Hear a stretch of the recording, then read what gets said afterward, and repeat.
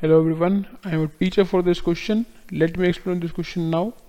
Two dice are thrown at the same time.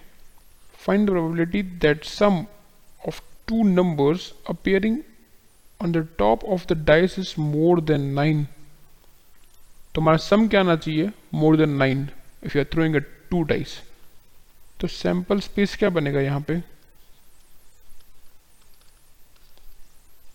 देखो 1 वाले में तो कोई नहीं आएगा, 1 1 1 2 उसमें से कोई नहीं आएगा, फिर 2 वाले में भी कोई नहीं आएगा क्योंकि 6 2 6 मैक्सिमम सम क्या होगा 8, 3 में मैक्सिमम सम क्या होगा 3 6 9, 4 में क्या होगा 4 5 भी नहीं आएगा, 4 6 आएगा डायरेक्ट, फिर 5 वाले में कौन आएगा 5 5 एंड 5 6, 6 वाले में कौन आएगा 6 4 आएगा, एक 6 5 आएगा and last में कौन आएगा 6 6 आएगा.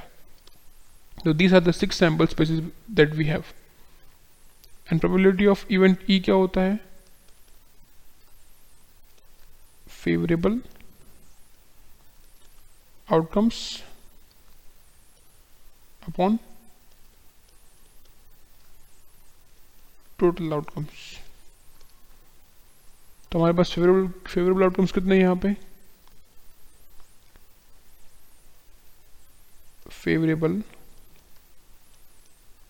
आउटकम्स कितने हैं 6 एंड टोटल कितने हैं यहाँ पे 36, 2 डाइस है तो प्रोबेबिलिटी ऑफ इवेंट कितना हो गया 6/36, that means 1/6.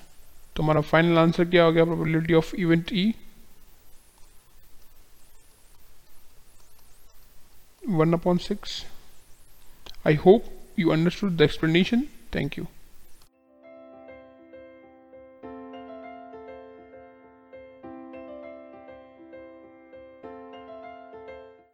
This podcast is brought to you by Hubhopper and Shiksha Abhiyan. अगर आपको ये पॉडकास्ट पसंद आया तो प्लीज़ लाइक शेयर और सब्सक्राइब करें और वीडियो क्लासेस के लिए शिक्षा अभियान के YouTube चैनल पर जाएं.